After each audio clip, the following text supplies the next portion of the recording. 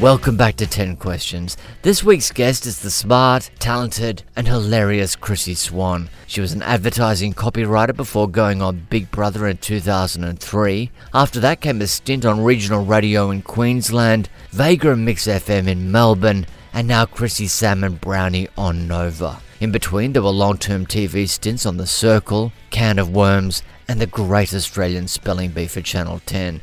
Now she's back on the network tonight, February 28, hosting the Australian reboot of Would I Lie to You.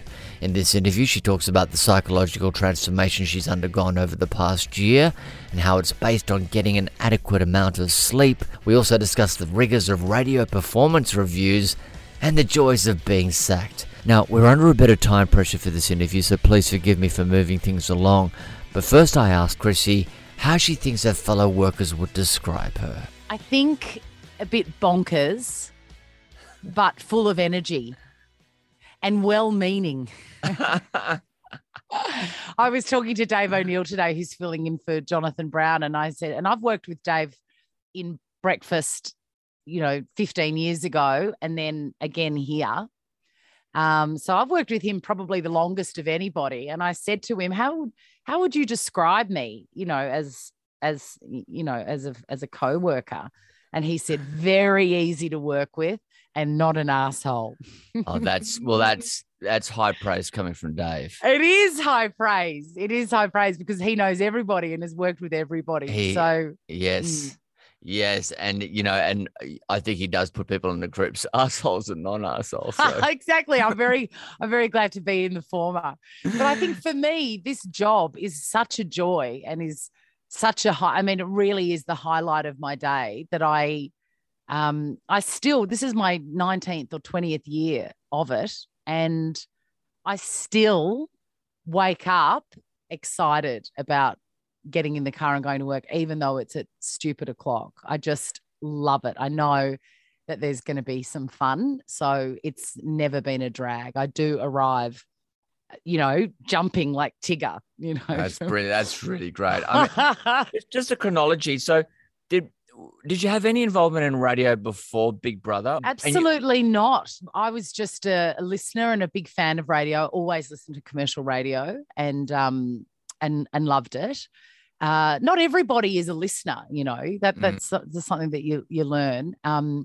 But I was always a listener, and then I did Big Brother in 2003, and Mike Perso, actually, who I see every day, he does breakfast on Smooth here in Melbourne, and he saw something in me on television when I was telling stories to everybody, and he's like, I reckon she'd be good for our new regional radio station that they were launching in Queensland.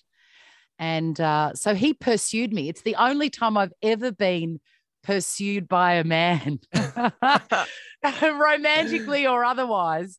And he was very insistent. And eventually, because I'm naturally a risk taker, I thought, all right, I'll give it a go. And it turned out to be an amazing change for me. It changed my life. And I was 30, which at the time, I mean, now you look back and you think, God, 30 is so young. But at the time, 30, I was like, well, I'm done. I've chosen my career and this is what I'm going to do. And I'm going to be an advertising copywriter for the rest of my life. And that's that, because I thought 30 was quite old. So it was a risky move, I guess, to pack everything up, in Melbourne and move my entire life to Maroochydore. Yeah. But I did it, and it was fantastic. I was incredibly lonely, but luckily I loved the job, and I loved the explosion of knowledge, and skills that I was getting. I loved that part. Yeah, that's what I really admire is that you went to the regional station. So many people are catapulted from reality TV straight into Broadway, and they don't have that kind of apprenticeship or settling in period where I actually feel sorry for those people, because it is it's an industry and a skill set like any other. And the 3 years I did in Queensland, it was invaluable, and I draw on those skills every single day, even now, because we didn't have it was me and another guy. That was it. So I had to produce it, find the guests, craft the breaks, answer the phones, fill out the prize sheets, everything. It really was an apprenticeship. I know how every little department runs in this radio station, and that helped. I mean, we did sales stuff. It was really amazing. Wow. Wow. That's fantastic. Well, we better get on a question too. Yes. What's the most unhelpful feedback you've received? I think I've had two. First was from my very first boss in Queensland. Who told me to laugh less. And because I didn't know anything, and, I laugh a lot. Like, I value fun very highly, and I do not go, I was going to say I don't go a day without a good laugh. I really don't go an hour without a good laugh. And I find that even if I'm by myself, I will purposely remember something funny that happened within the last 24 hours so I can laugh again at it. I relive it, So that was very unhelpful feedback for somebody who finds a lot of different things funny. And then when I came to Melbourne, I was told that my role was to be fun but not funny. Oh my God! Which are we allowed to say which station that was? No. Yeah, it was Vega. It was the show I was doing with Dave O'Neill and Dicko. So I was told to be fun and not funny, and I sort of sat with it for a while, and I was finding it very difficult to not be funny, because in my real life, in my family, and since I was a baby, I was the funny one. There's always a funny one in the family, and that was me. Yeah. And I was funny at school, and I think I'm a funny person. That's what I do. And it was very difficult to not be funny and just be fun. That's a very hard thing to try and perfect. And did either of those things resolve, that laugh less or that don't be funny? I mean, how did you? No, I couldn't do it. I would sort of find myself saying something funny, and then, the angry voice in my head going, "Don't do that. That was funny. Don't do that." It was just very hard. Hard. I made Dave laugh. Oh no. Yeah, that's right. That's wrong. Question 3 is, what is the failure you most cherish? This was a really hard one. And I think probably the failure I most cherished was when I got the traditional arsing from a job that I really loved and really relied upon at the old Mix in Melbourne. It came as a huge surprise to me, because we'd been number 1 in July, and then in November the phone call stopped being returned. And I can laugh about it now, but it was an extraordinarily difficult time, and I did take it so personally. But I think the reason I cherish it is that it taught me that I can't bundle my self-worth and self-esteem and who I am and my worthiness into my job. And I really had in that job. So when I got fired, all those awful feelings of not being good enough, I'm an idiot, I'll never work again, I was never any good anyway, everyone hates me, all of that sort of stuff came up, and I realized, well, that's not actually true. And I'm sure that, somebody that, loses a job that, isn't quite so personal doesn't then question their reason to live, when they lose their job. So since then, I love working, and I never, ever want to not work in radio and television, because it just thrills me so much. But I know that it doesn't define my worth as a human being. That's great. And how did they tell you that you were fired? Actually, my manager told me while I was on air. Oh my God. I know. He texted me and said, It was at about 8:45. We were in the middle of a break, and my phone went off, and it's always on silent, but I can see it light up with messages. And there'd been some talk. I was like, am I going to get this contract? Or like, look, we've got to sign it. It's November, it's late. So I knew that, there would be some communication going, but I was honestly expecting, yep, it's all done.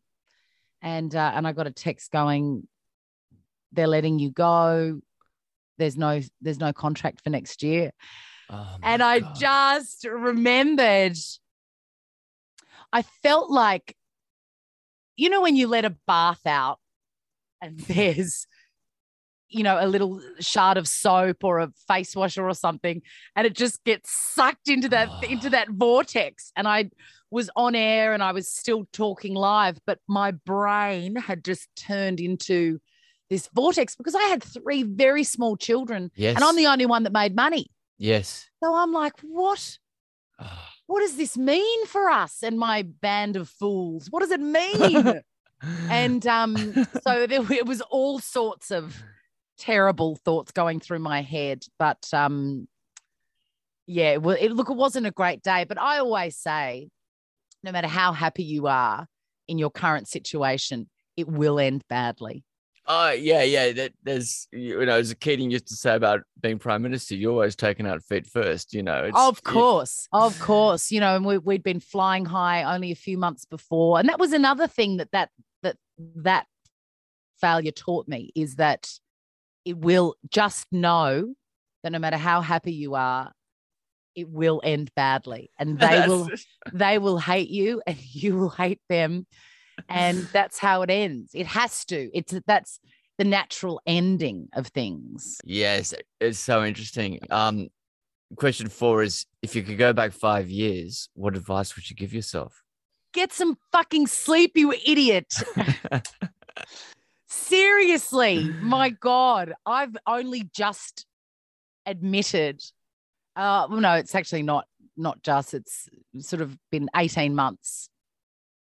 Where I've just admitted that I'm actually a human being and I cannot go into my 20th year of existing and trying to find the joy in life if I've only had 4 or 5 hours of sleep, of broken sleep a night. And honestly, I'd had 20 years of breakfast radio, 19 years or whatever, 3 kids, and if anyone's had a kid or a puppy or a kitten or whatever, they know they never fucking sleep. Then I had 3 of them. So if one of them was sleeping, another one was awake. There was just always someone awake in the middle of the night. And regardless, I still had to get up and fashion an outfit and, brush the nest out of my hair and turn up to a radio studio. So I was so deeply sleep deficient for 19 years that I had to learn how to sleep again. I had to learn what to do. And I wish I had done it earlier because it's changed my life. So you went to sleep school? Pretty much. Yeah. Pretty much. It was, by my own design. Oh, okay. But, once I'd made the decision, the next thing was, Jesus, I don't know. I actually don't know how to do this. I don't know how to do it. And it turns out it's actually very difficult. And every decision you make in the previous 16 hours before you put your head on that pillow affects your sleep. And now I've absolutely unlocked the key. I never get less than 7 hours, which is a miracle. That's brilliant. It is brilliant. And it has changed my life. It's meant that I enjoy my life. Oh, I'm really happy for you, because I don't have your pressures of getting up early, but it is the battle that I think a lot of adults have, We absolutely do, because we don't value it. And I tell my kids, the quicker you can get on board the sleep thing and realize that it's as important as water and nutrition and, doing things for yourself, all of those really important kind of mental health milestones, sleep is chief among them. Chief. I guess this goes into the next question. What about your job keeps you awake at night? Nothing. Absolutely nothing. Nothing That's does, because great. I'm now so tired by the end of it. I don't even have time for my anxiety. That's brilliant. Did it at one stage? Yeah, absolutely. Because I was so it's a cycle. If you're exhausted, you don't have any energy to plan anything. You don't have any energy for inspiration or creativity or doing activities. Yeah. You don't actually have the energy to live and have a nice and reasonable life. And now and so of course the anxiety of like, shit, what am I going to talk about tomorrow? I haven't done anything.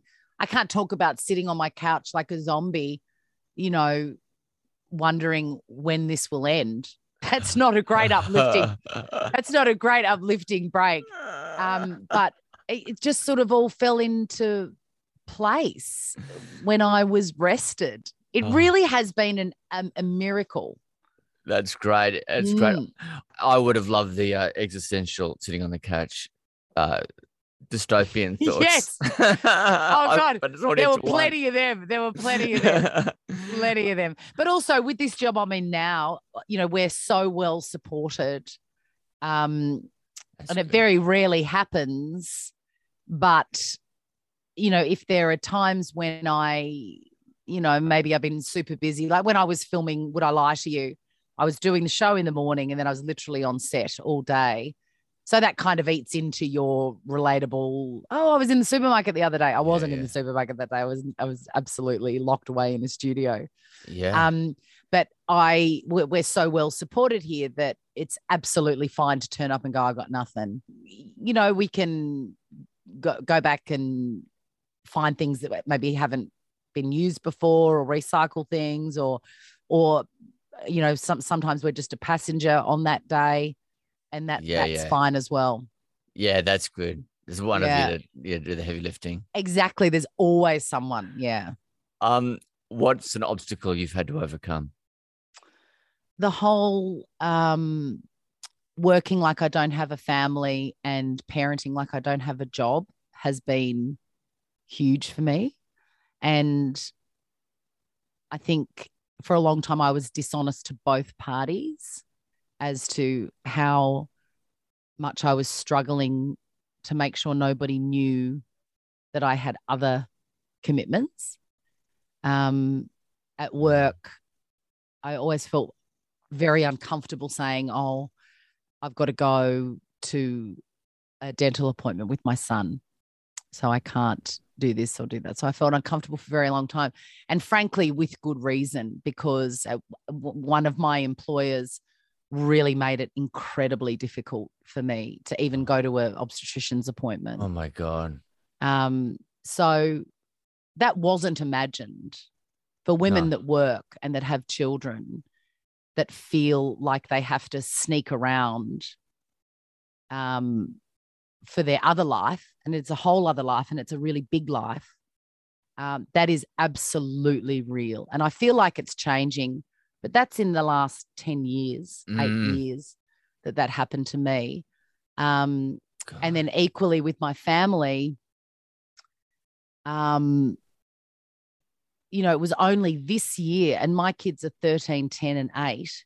It was only, no, not this year, it was last year, that I sort of had to call a family meeting and say, I can no longer survive this being the first person out of the house and the last person asleep. That's not sustainable anymore for me, for my mental health, for my physical health, for the enjoyment of my life. I need to be able to recharge so that I can keep on doing what I love to do with you and at work. But there is that sort of dishonesty that a lot of women do indulge in with their families and their employers to make sure that they get to keep their roles, and also make sure the kids don't feel like they're second best. And they went along with that, and suddenly they've changed as a result. Look, for the first 2 weeks, my daughter was upset because I wasn't reading anymore, because I would read every night to them and all of that. But I sort of thought, Jesus Christ, you're in grade 2. It's time to read yourself. Like, you know, you can do this. And I was doing it for me. I was doing it to assuage my guilt. Yeah, yeah. You know, that I have never dropped them to school because I'm here in the radio studio, and that's been their life. And, you know, all of that guilt that we buy into, it's absolute bullshit. It's absolute bullshit. They're fine. That's They're great. fine. That's great. And now they're used to it. And I try and kind of, my whole sort of motto is, you know, authenticity and honesty. And so I just like to I don't want to give them anything to doubt. So at 8:00 every night, wherever they are in the house, I'll track them down and look them in the eye and say, good night, I'm going to bed now. So they're not like, oh, God, where's mum? Oh, she's, you know, that awful sort of mystery. I make sure they know exactly where I'm going and why. And then it's bliss. I go upstairs and it's so nice. That's great. Good on you. It's a big sea change. Which I know you've got to go soon. Which word or phrase do you most overuse? I say absolutely a lot. Oh, absolutely. It's a very emphatic agreement with whatever anyone's saying. But I also say, oh my God, I would rather die. There's a lot of I would rather die. You know, I tend not to do things I don't want to do, and I'm fairly brutal about that. I'd rather die. I would rather die. And I use it quite like it's a very dramatic statement, and I use it for very non-dramatic things like, oh, look, there's a car park here. Do you want to take it, or do you want to run the risk of getting closer? And I'm like, I would rather die than take that car space. So I definitely overuse it. I also say I asked my friend yesterday, well, what do you overuse? And he said, oh, you always say, what a dick. What a dick. Yeah, I've got a very, very sensitive what a dickometer. Doesn't take much to earn a what a dick. Ugh, what a dick. Question 8, how do you remain calm under pressure? Oh, God, it's such a boring answer, but I just make sure that I am like match fit every day for what life throws at me, because I'm naturally a very anxious person. I need to break the day down into, you know, I every time I wake up, I say to myself, okay, you got 16 hours. That's it. You got 16 hours. Anything out of that, you can't control. You know, the following 16 hours, you can't control. So this is it. You've got 16 hours from now until you go to bed. What are you going to do with them? And, you know, over the previous few days, I've locked in things to do. And so I get some comfort from routine. And I can honestly say, if I'm planned well enough and I'm relaxed enough going into any situation, I don't feel pressure. And I think I've also learned about myself is that I'm a natural risk taker. I go towards danger. And I think and I think a lot of people, you know, avoid those situations because of the pressure and how uncomfortable that makes them feel. But I get a rush from it. I get a rush from it. And I'm relying on that more now that I don't drink and I'm exercising all the time and I'm so fucking boring and I'm in bed and I'm reading and looking after my stupid mental health all the time. So when there's something a little bit dangerous, I am like a moth to a flame. I love that. That's great. Career high and career low. Career high would be I did a TV show for 2 years called The Circle, which was just women talking shit for a couple of hours every day live on television. I loved that it was live. Yep. I loved the women I worked with. They were incredible. And we got to do a whole show with Lily Tomlin. Oh, wow. Oh, wow. Yeah, it was back in the day when people would visit us in this country. And for some reason, she loved the show. And she's like, I'm going to come and do the whole show. So I had it was 2.5 hours with Lily Tomlin, and it was magical. I loved every minute of it. And I made her laugh several times. And I was just, I was like an out of body experience. I was like, you just feel this feeling and see this vision of Lily Tomlin laughing at something you have said. It was really amazing. And we cooked in the kitchen. It was like a fever dream. Yeah. It was magical. Oh, my God. And I would say the low light. Oh, look, I tell you what, probably when I was in Queensland doing my apprenticeship, it was great fun, but it was a lot of work. And we would work after the show until 2 or 4 o'clock at in the evenings. We would be at schools. It was crazy hours. And then we would work all weekend, doing outside broadcasts in car parks in full sun in Kawana Island. And, it was just a real lot. And I would say probably, one of those outside broadcasts at a big kart track at 4 o'clock in the morning on a Sunday, it was probably had me thinking, this is not great. This is not a great plan. Oh, God, yeah, I can imagine. Final question. Do you have a motto? Every day a new adventure. And get some sleep. And get some sleep, you fucking idiot. Thank you so much for tuning into 10 Questions. We'd also like to thank all the guests that appear on the show. And if you have a minute, please subscribe via iTunes or your podcast app and leave us a rating. If you have any questions or comments, you can reach me on Twitter @AdamZwa. So until next time, thanks for joining us.